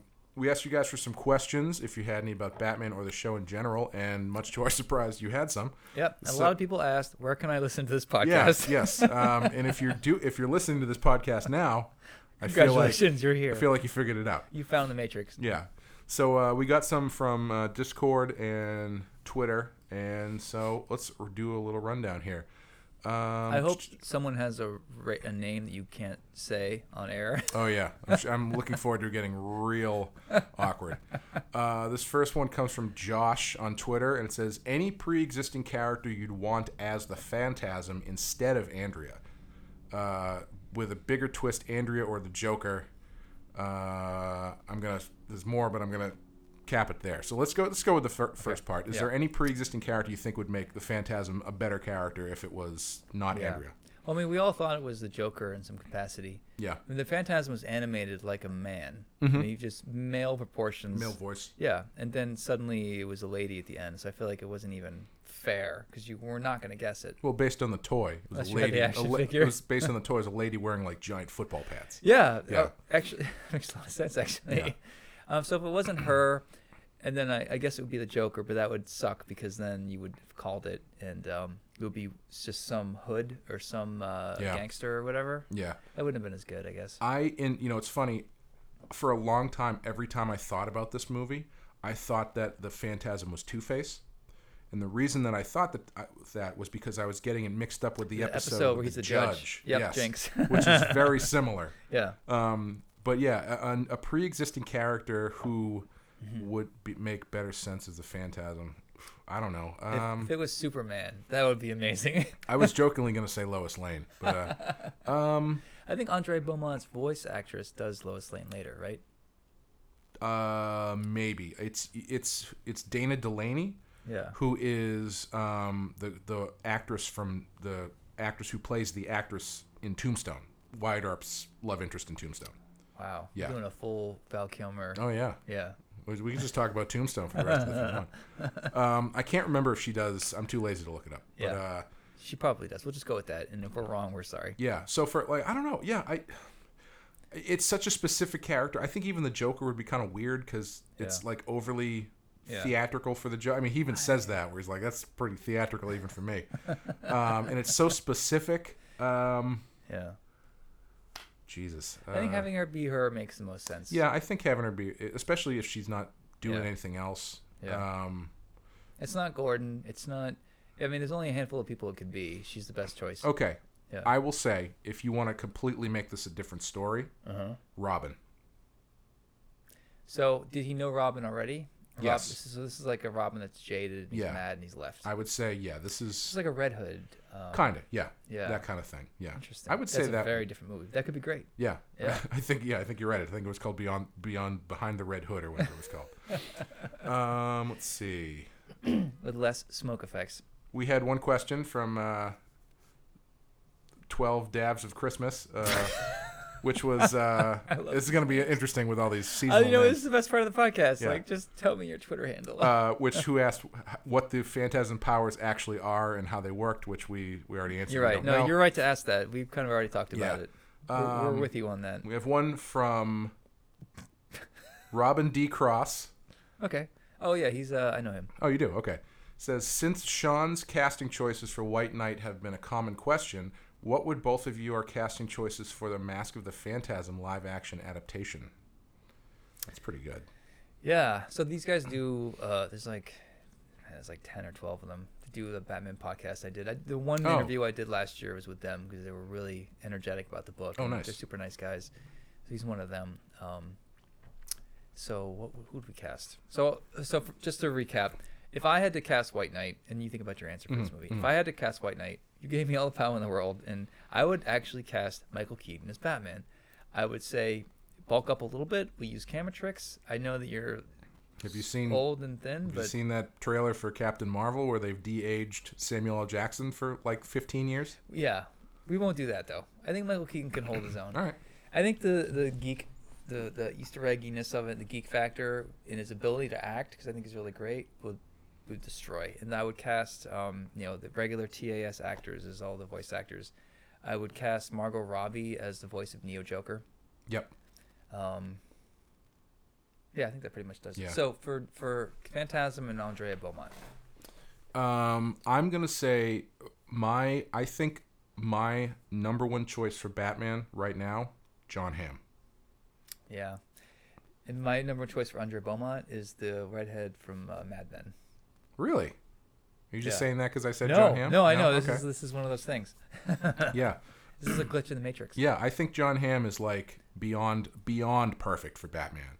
I think he's got the Bruce Wayne thing down, obviously. Obviously, yeah. I think he knows how to be a funny straight man because Bruce Wayne has a lot of humor to him, but he's very much a straight man. Yeah. And I think he's right in the right age pocket where he's not too young and he's not too old. Right. John Hamm. This would be a slightly older Batman? I guess. I mean, I guess it doesn't matter. Yeah, I mean, he's I mean, between the ages of like 30 and 50, if you're a man in Hollywood, you can play anything. Yeah.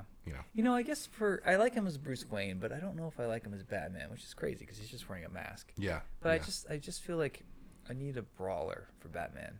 Yeah.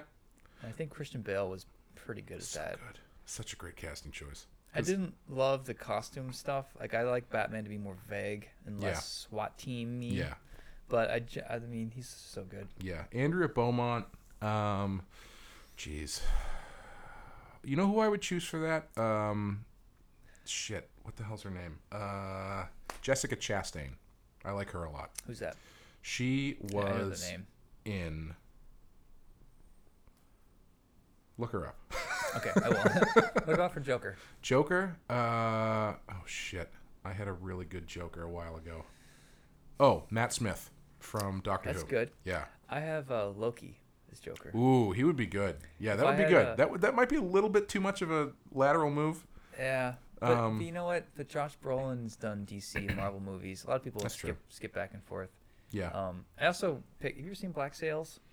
I haven't, but I know it's very you talk very highly of it. So there's a actor named Zach McGowan who played sort of the villain in Black Sails, and he's kind of got a really unusual face, but he's like a CrossFit kickboxer type guy. Mm-hmm.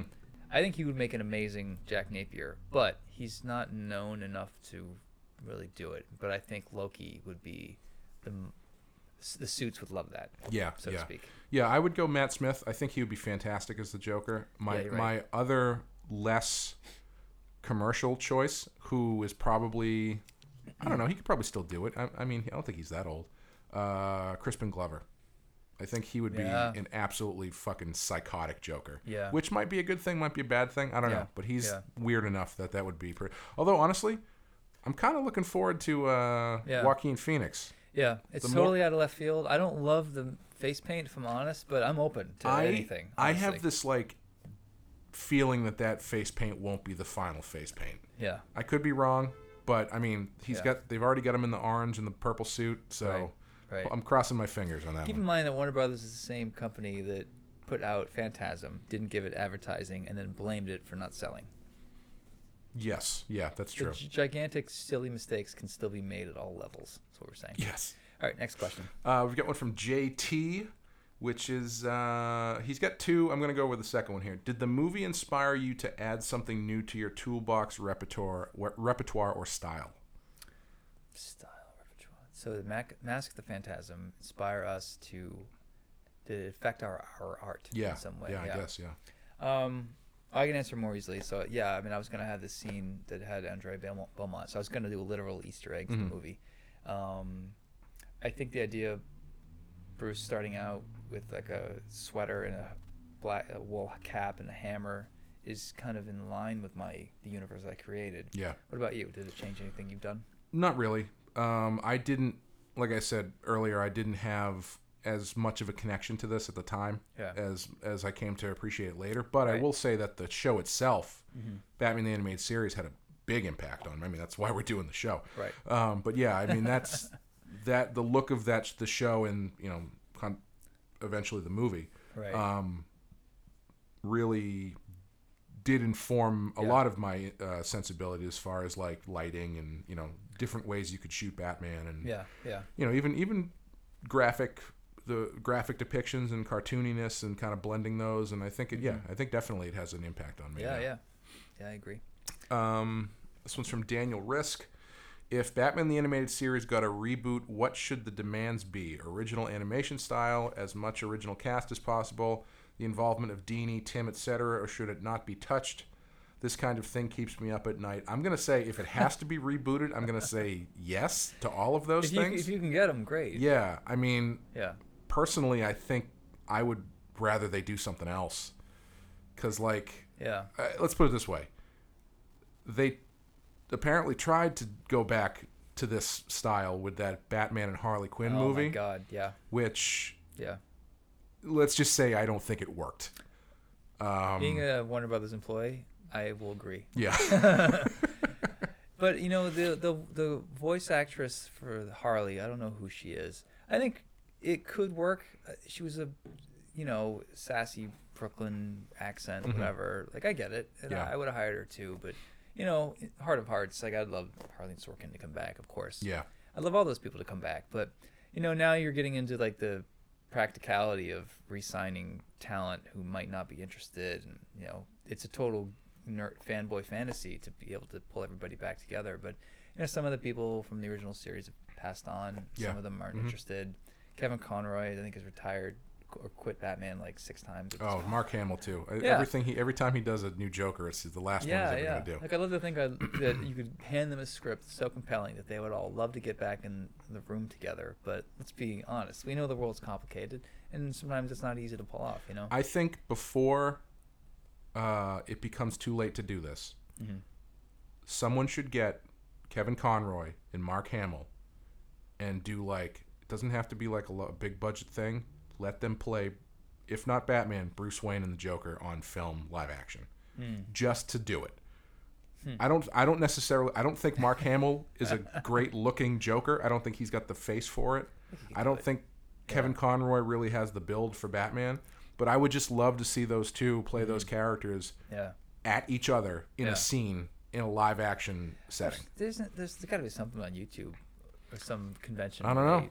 I'm talking. I mean, right? You can sit them at a table and watch them say the line. No, I'm talking like just take however much money these people spend on these web-episodes, fan videos and stuff. So they're playing a video game, and you have a camera in front of them, and they're fighting each other with different characters. So they're playing Arkham Asylum. Mark Hamill's playing Joker, and Conroy's playing Batman, and they're yelling at each other in character, and that's pretty good. It's so stupid. That's pretty good. It's so dumb. So I would say I would prefer them to do something else. The thing that I always find interesting too is I remember at the time thinking that they changed animation styles too quickly with this show because I loved it so much. Then they redesigned everything. It felt like very quickly. I mean, it was only a couple years in. And or 1 or 2 years in, and they redesigned all the characters, and then after that, it was just done. Well, did you watch this Saturday morning cartoons, or did you watch this after school? I watched it Saturday morning. Yeah. See, I watched it after school, so I'm getting it out of order. So I had no idea that there was a gap between seasons 1, 2, 3, and then season 4. Yeah. But yeah, I always thought it was a shock to me when they went from the original style to the redesigned style, and then they just stopped making them, and then it just turned into Justice League. And then the next Batman show was a completely different style, and then every time they do a new show, they revamp. I mean, I guess you have to do that to keep it fresh, but I always think that it always feels like it moves too fast. Well, they caught lightning in a bottle for this. I mean, that's basically what we're saying with this entire podcast. Even Phantasm is they caught lightning in a bottle, and we know that it's really hard to recapture that. Yeah. Next one we kind of already talked about. It's it's from Good Style. Sean has a clear and deep appreciation for the animated series. Given that, is there a possibility of him one day incorporating Phantasm into his universe? This says one day. One day. So I mean, we mentioned that I was gonna do an Easter egg, but Clay shut it down. Being my script helper out or guru, whatever. Yeah, so it's my fault. But blame Clay. Have you thought about keeping that in your back pocket for the future? No. I have thought about incorporating Batman Beyond. Yeah. But not Andrea Beaumont. But I hear you. Like, no one draws Phantasm. Yeah. There is a great Phantasm reboot at some capacity. I haven't thought about it, but I'm sure I could cook one up. But I don't know what kind of bandwidth I have. We've got one from Joe that says, will there be any talk of sweatpants specifically involving werewolves? By the way, love the show. Fuck you, Joe. I'm not really sure what that's about. Joe's a friend of ours. We know Joe very well. Thomas Wayne Jr. asks, what would it take to get you, Sean, to make a Gotham Vehicles art book, or at least maybe just prints, your original Batmobile design and monster truck, and the others you have used from different universes? What would it take me to do that? Money. Yeah. Honestly, a book like that, I would love a book like that, but I don't know who would buy it because well, they made that whole series of. Remember Punisher Armory? That was just 22 pages of gun drawings. Was it a periodical, 22 pages? Yeah, it was. So it was a floppy. It wasn't like a hardbound. No, it was a floppy. Yeah.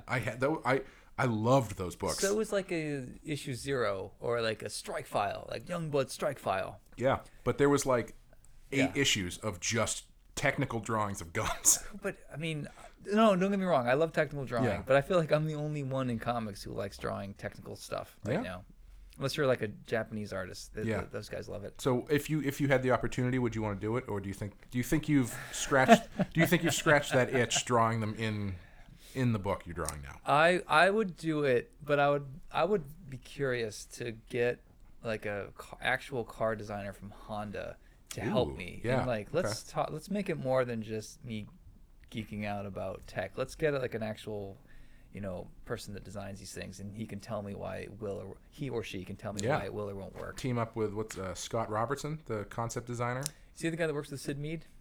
Maybe. He's big in the concept design world right now. Those guys all know each other. Yeah. Those guys and girls. Ian Driscoll asks, do you think that Batman in his world works better as a separate entity to the rest of the DC universe? Hard, yes. Yeah. I think yes, but I don't think they're mutually exclusive. I think that Batman works in the DC universe, but I agree. I prefer Batman. If you're telling a Batman story, I don't think Superman needs to be there, or he doesn't need to be, because then it just answers too many questions. Yeah, it's like you've got shit going on. It's like, well, why didn't Superman just fly in? Yeah, where's Green Lantern? I know. But I mean that's all comics. That's all TV. That's everything. But I mean, Batman is so. He's fairly unique in the universe he's in, because all the other heroes are just like so overly powered, and they got like laser blasts, and they're basically gods. Right. And Batman's just his superpower is money. In a way, like Batman's the Marvel character who somehow ended up in DC. Yeah, 100%. Yeah, not he's a god, and he's the best. I think he's the best character, from my favorite anyway. The best universe. So when I started to do Curse of the White Knight, my editor was like, what Frank Miller did was he added Superman, and Green Lantern, and Green Arrow, whatever. And I was like, yeah, I know. And that might be like the marketing move, and I see why you're pressing me, but I don't know a lot about that stuff. I don't know if I'm the guy to write that shit. Yeah. And I respect it for what it is, but I feel like I want to just create Gotham as an island. Like, yes, there's a real world outside of Gotham, but in a way, it's like this secluded island, and I think that it's more interesting if you sort of cut off communication in a way. Like, you don't address how Gotham fits into the real world. I don't want to see a map where it is. I don't want to talk about New York City. I mean, I had references to, World War II and Nazis. I even hesitated to do that, because then Gotham's tied into actual history. Right. I ended up going with it anyway, but I don't want Superman in my world. I mean, DC calls it the Murphyverse. But now that all the issues have come out, sorry, another tangent. In hindsight, I love it. I'm looking at it and I'm saying, no, I think I've created just a pulpy Batman universe, and I think that's what I should stick with. Yeah. So even when it came to choosing a villain for the sequel, I chose Azrael because he's just Gotham centered. You don't need to address Superman or Wonder Woman. Right. Like, I have world's finest stories that I'd like to do, but it won't be in the White Knight universe. Yeah, that makes sense. I don't know anyone who's just doing Batman stories that's not connected to other other superhero shit. Yeah, I know. I think I've mentioned this before, but one of the things that drove me insane in the Batman versus Superman movie was that Gotham and Metropolis, you could like see them. Like a river. It was like New York and New Jersey. I was like, ugh. Yeah. It's too close, Yeah. Anytime there's a bank robbery, like, Superman could obviously take care of both cities if they're like that close. I would like to believe that all of the other superheroes have never been to Gotham City. Yeah. Like it's somewhere where it's like, I've actually never been to Gotham. I hear Gotham's a pretty tough town, and Batman's like, you're right, it is. Well, my one thought I had, because I was debating bringing in Superman, was maybe Batman made every other superhero promise not to interfere with Gotham. Ooh, they thought, like, you know what, I'm going to swoop in, I'm going to stop, Neo Joker from, using the ice gun or whatever. And Batman was like, fuck you, this is my playground. Yeah. Leave me alone. So they left Gotham to him, and that's why they allow him, But I don't know how much legs that has legs. That idea. Yeah, yeah. Part of me likes to think that Gotham's criminals are just a different breed. Yeah. So if you've got someone who's like more optimistic, who might have more power, like Green Lantern, like Green Lantern shows up in Gotham and is just like, I had no idea it was like this. I can't deal with this. Yeah. Serial killers wearing face paint and pig masks. It's too much. This one comes from Tony. So guessing. Hey, Tony. Hey, I'm sure he appreciates this. Tony says, where do you guys fall on the Justice League cartoons? Like them? Love them? Any favorite Bat moments or episodes from there? I'm thinking Justice League Universe epilogue, or when he puts on his charm and seduces Cheetah and uses her as a pawn to get out of Luthor and Joker's clutches. I didn't really watch Justice League. I have. Yeah. I have friends who love it. I have friends who watch Justice League and they absolutely love it. And I have dipped into it, and I'm very impressed at how deep they go. It's great, but it's a different Batman.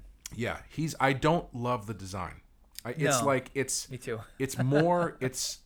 I feel like as much as I love the original design, I think the first revamped Batman is like perfect. Yeah. And when they brought him to Justice League, they made everybody kind of look the same. So his shoulders are a little wider, his waist's a little thinner, his ears are a little taller. They're too long. And it's just not. It doesn't quite do it for me. My friend Dustin Wynn, who draws a lot of Batman, he always says his critique. He'll retweet like Kelly Jones or a lot of 2 or 3 artists who are able to pull off long ears on Batman. It's tough. Yeah. I've been chasing that dragon my whole life. Why your long ears? Because that's what I grew up with. The Burton ears are long. Are they really long? They're not super long, but they're longer than I would say. Frank Miller's. Right now, Clay's looking around at all his action figures. I'm looking at all my toys to compare ear lengths. Can we put a photo up of I'll put a photo of all of them. So, okay, you have the Mignola... Gotham by Gaslight. Those are pretty long. Those are really long. Yeah. The animated series is kind of like mid-length. But the Frank Miller animated series action figure. Very short. Yeah. And, the Burton one is decently long. So that's Burton right there, right? Yeah. So that's not as long as the Mignola action figure. Yeah. And unfortunately, I don't have a Kelly Jones action figure, but I should get one. I love the Kelly Jones Batman. Kelly Jones is amazing. Yeah. His Batman shouldn't work, but it does. It doesn't. That's the perfect kind of, like, it can only work in a comic. It's all ears and cape. Yeah. Yeah. That's what's so great. Hands. He embraces what comics can do that no other media can do. Yeah. Medium. Yeah. But did you watch Justice League at all? So I've seen the marquee Batman episodes, the one where he sings. The one where Batman clones Terry McGinnis. So there's Justice League and Justice League Unlimited, and I've sort of skipped around. I actually do need to watch them in a row because I was debating writing some, Batman stuff that included other characters, and I don't want to have to pour through a bunch of comics, so I was just gonna. I mean, my Batman's basically based on an animated series. Right. If I'm gonna put as minimal effort as possible into writing JLA, I might as well just watch the damn cartoon and not have to read any comics. Yeah, it's not because you like it; it's just because it was just easier for me just to watch TV. I don't know how I've ended up doing as well as I have in this industry. I don't deserve this. I was thinking about it today though. I don't think we're ever going to do Superman because I don't know. I watched the Superman cartoon, but I didn't watch it as much as I watched Batman. I don't know if you ever watched it, but I think it would be worth doing they did a TV 2-parter. Oh yeah. There was a crossover of Batman and Superman. Oh, I've seen that. Yeah. I think that would be of course. I think that would be worth doing at some point. Yeah, maybe, that and the Mr. Freeze one. Yep, Sub-Zero. And there's one with Batwoman. Yeah. That sucked. Yeah. I mean, we can do it for completion's sake. If we're bored. But we should do Batman Beyond before that. Yes. It's funny. We didn't talk about this during the body of the show, but I did want to bring it up just because it was fresh in my mind. I was watching another more recent one on Netflix last night called Batman Bad Blood. Yep. And it's... I don't know. I don't love the movies they've been doing, the animated ones they've been doing lately.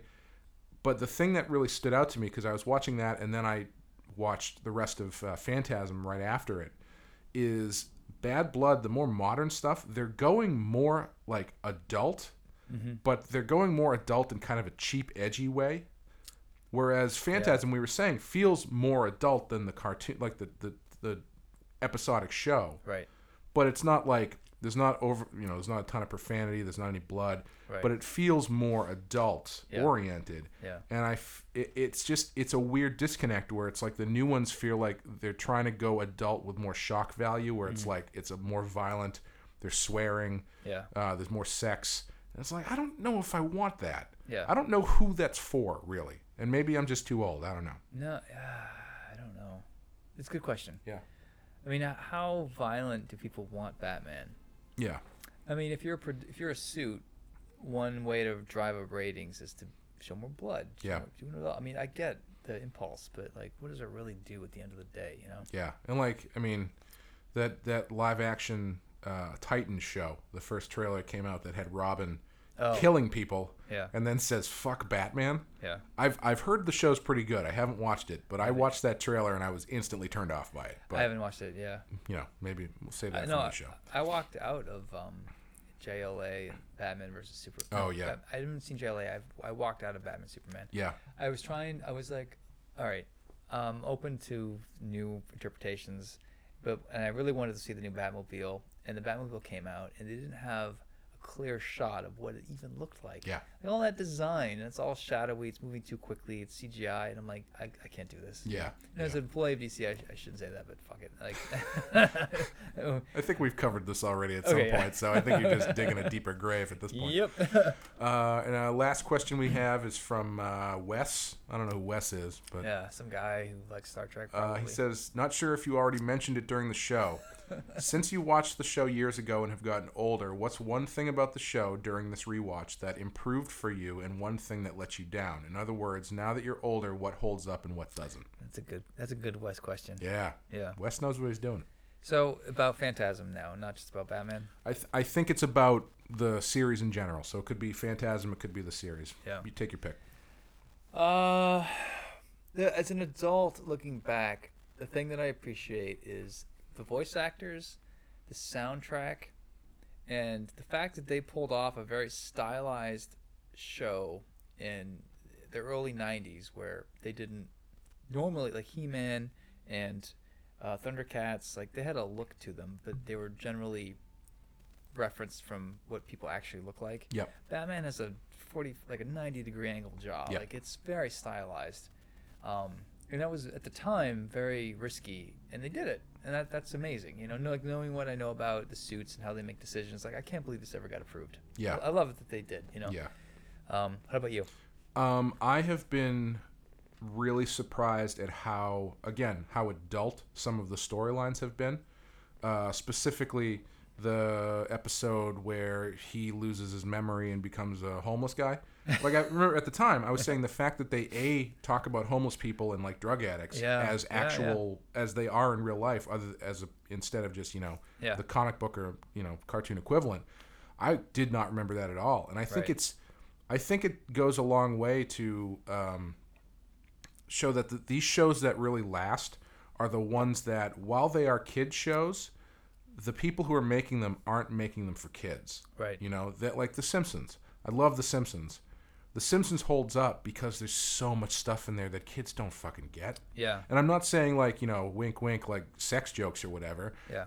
The Simpsons is a quote unquote like kids show. Maybe, I mean, you could probably argue that, but yeah. But like they're making Citizen Kane references. Right. It's a cartoon that's making like references to the Music Man and stuff that kids shouldn't get. Yeah, and when you do get it, and even if you don't get it, it's still funny because they package it in a way where it works. It works on two layers. Yeah, and I think this show, I mean, it was, for me, look, my retrospective right now is I loved it as a kid because it was Batman and it was, it was comic books on TV. Mm-hmm. And looking at it again now, I love it because they're taking a lot of chance design-wise. Mm-hmm. The music is excellent, like you said. It's got, I mean, find me another cartoon that has such a wide range of music. Right. Done so well across all these episodes. Like, they hardly ever reuse music. Yeah. It's all new stuff. It's all great. Yeah.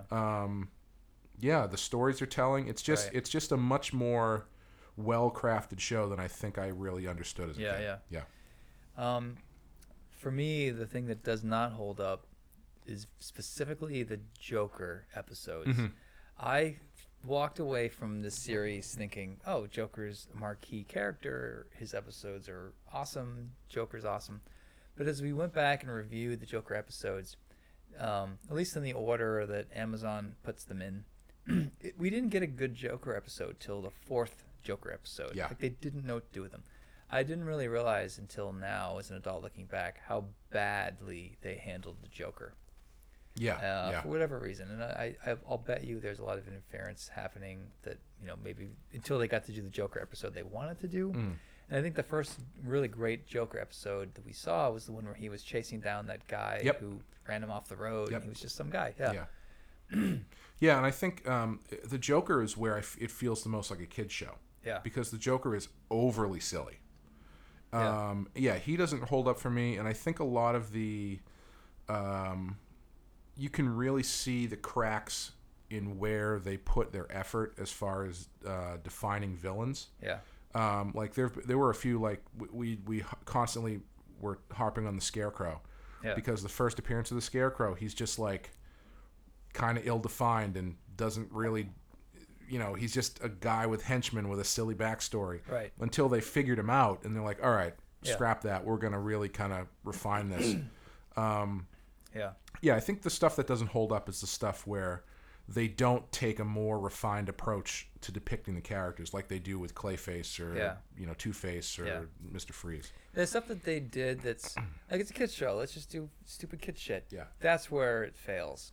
When they go, it's a kid show, but let's make it for adults. I appreciate Alfred a lot more now because he is a dick. And in this movie, he's a dick in the movie too. He's very consistent. He constantly interrupts them as they're about to do it. Yeah. He's always like, does anybody want some soda? Excuse sorry. Me. Yes. Even years later when they finally hook up. Yeah. That's right. It had like a ton of sexual innuendos in this movie too. But it wasn't like it wasn't explicit, It was like they did the old. I always think it's funny when they do the kind of the fourth wall breaking thing where people start to kind of make out and the camera's like, well, I don't want to show this. So the camera goes up and wanders off towards his dead parents. Yeah. Who are just really staring. A good old Catholic Wayne guilt. Yeah. To kind of piggyback off this, I missed one of the questions from Hoogs. And it says, how do you think Mask of the Phantasm directly influenced animated movies after its release? I think that's kind of tough to answer specifically to movies. Yeah. But I will say, I think the show definitely influenced animated shows afterwards. Yeah. Because I think Batman on, things become a lot more stylized. Because you've got... Around this time, you've got the X-Men. We've talked about the X-Men cartoon. Why it doesn't really work because they're trying too hard to mimic the show, the comic books. Yeah. And in Batman, they're really going back to the old traditional kind of animation where it's very graphic, very design oriented, and I think that really continues to this day. Yeah. So I mean, for me to answer this question is. What was its influence on modern interpretations of Batman? Mm-hmm. And I think that it's not necessarily always visual, but I agree with everything you said. I think it's just that here's the high watermark where we should compare ourselves to. If you're going to do a Batman cartoon, you need to compare it to this. It's the thing to beat. And no one's ever beat it as far as I'm concerned. I think it just shows that Batman can be taken seriously and it can be for adults and for kids. And I think that's, for me, the lasting impression that it has is that kind of influence. You know what I mean? Yeah. No, I would absolutely agree with that. Yeah. I think that's a good place to end too. We've talked for a very long time about this. So I hope you guys enjoyed this. I would say the next thing we're probably going to do is jump into season 2, I guess. Yeah. Hopefully in the next year. And I think... Oh, we'll do it before that, yeah. I think we haven't discussed this, but I'm thinking going forward about not doing it all released at one time. Oh, yeah? Because I feel like when you do that, it puts it all out there, Yep. But I also think that it falls off the radar a little bit sooner. Huh. Okay. So if you've got them coming out in fairly regular intervals, right, then it has something to look forward to instead of you get a big push at the beginning and kind of dip off. We decided to go with the Netflix model, which is dump it all at once, basically. And I think people are still discovering it. Yeah. So we haven't waited till it's all dust is settled yet. But yeah, I'm happy to do it whichever way you prefer. I do have one bonus question for you. Yeah. This is some insider baseball, and it's self-serving because it's something that I'm thinking about right now. So I just got an invitation to go to France to do a signing tour. And the guest is me, Frank Miller, and Paul Dini. Yes, I will come. All right. Podcast over. I love both those guys. I've met Frank. I've never met Paul Dini. And the idea of going to France to do these shows, and you really do get a lot of like intimate FaceTime with whoever you're with. Because you're traveling, no one speaks English except for you. So you have a lot of time to get to know somebody.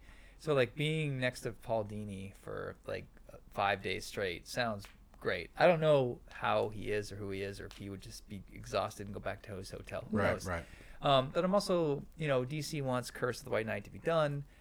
Me going out there, I'm losing money. My wife doesn't want me to do that.